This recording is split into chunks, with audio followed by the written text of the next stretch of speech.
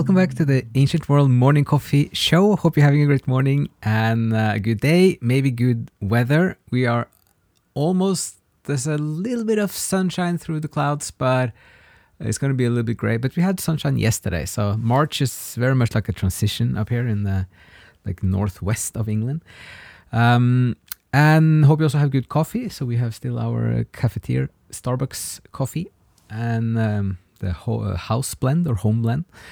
And we wanted to talk today a little bit about Dante, but also in general about podcasting, because it's been a little while since the last episode, and then we've been noticing something, just watching other podcasters and YouTubers lately and reflecting on something, which is that there's a difference between doing something for fun and doing it for a specific purpose, or especially doing it for money. So what easily happens if you start a podcast or a YouTube channel and it starts growing and you get a bigger audience, then suddenly it becomes more about, if it's not directly income, if you can't monetize it, it will still be something about that you do it for, that you want to kind of do your best and have something great to present to the people who are generous to kind of give up their time and follow what you do. But it also becomes sometimes a bit of a block because you put pressure on yourself. And there's something about we're just going through the numbers so far this year and then seeing the difference between podcasts that are for income and those who are supposed to be just for fun. So this is just a long-winded way of saying that this podcast is really just for fun, and we just want to get back to it, that we are doing it to enjoy what we're doing. And the point of that, mentioning other podcasters and YouTubers, that we've noticed, especially on YouTube, you can sense it so quickly when people are making episodes, if they're kind of booktubers or they're gaming tubers or whatever, but you can sense it when they do it because they have to, or they kind of make up an idea and they just force it through, but they don't enjoy it, and then so much of the vibes are gone. So that's kind of a little self-message to ourselves yesterday, like just have fun. So that's why we're just going to do something we do anyways, a few times a week, which is to read Dante again and again and again, and then we discover new things every time. So, and we also just want to mention briefly that there's a new series now on Tolkien, so we're also doing that. We're following the Unlimited Opinions podcast season 5 about the Tolkien Dogmatics, which is a book about the theology of Tolkien and how that is reflected in his work, both Silmarillion and his letters and The Hobbit and The Lord of the Rings. So that is highly recommended to follow. It comes out every Monday at 9 I guess Central Time, PM. So that's going to be going on for 13 weeks. Okay, so now back to Dante. And then we are in chapter 11 of Purgatory, Canto 11. So we notice a couple of things. One is that Dante is actually reinventing the Lord's Prayer in the opening. And he makes it a prayer of the prideful, which is interesting.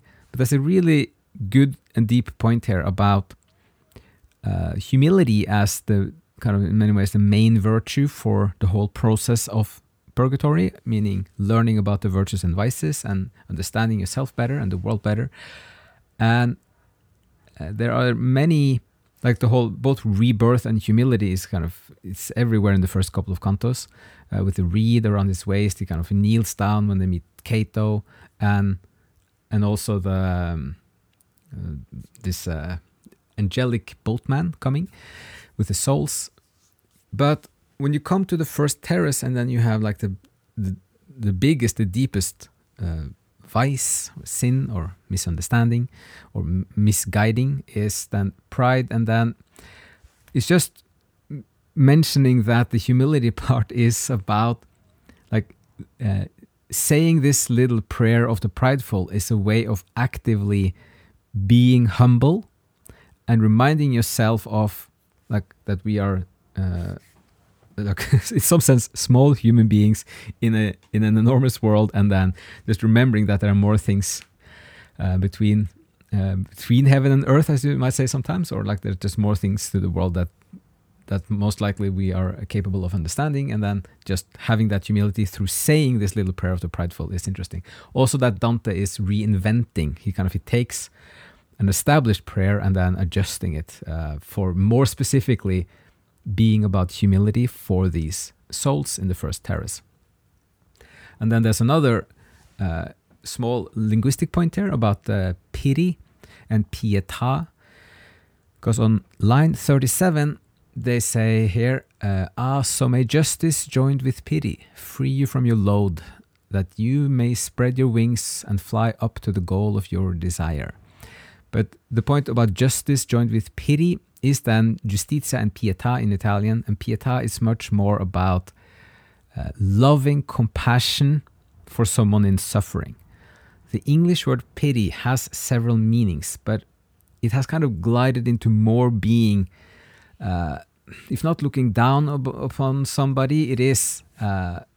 It's not necessarily like a warm and relatable compassion feeling. It could be something more like, it's a shame or something that is not how it should be. So that's just a tiny little linguistic thing here. And then we wanted to do something that's how we often do it ourselves, is just we read a little bit until we find a profound point in the Purgatory especially, and then we stop and then we mull on that point for the rest of the day.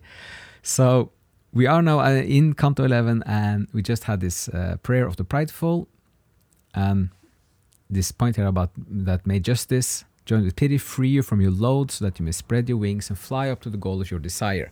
Meaning this is the objective, the goal of this first terrace. And it continues. Show us how we may find the shortest way to reach the stairs. If there are many paths, direct us to the one least steep to climb. So this is Virgil asking the souls of the way to keep climbing the mountain.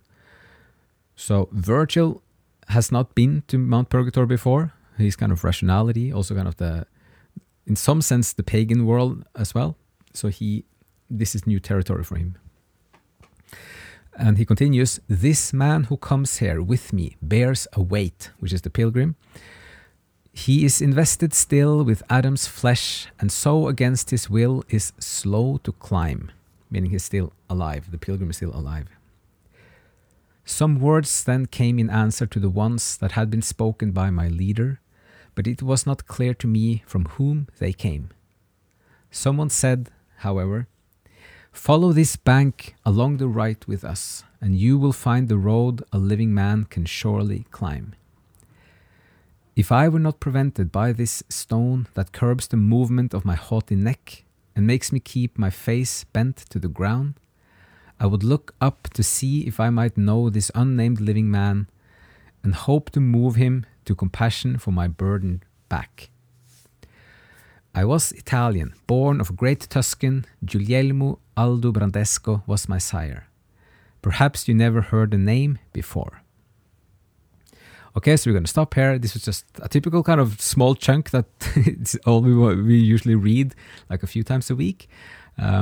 Just seeing here that is a reminder again that Virgil is in new territory, so he's asking the souls for directions, which is interesting.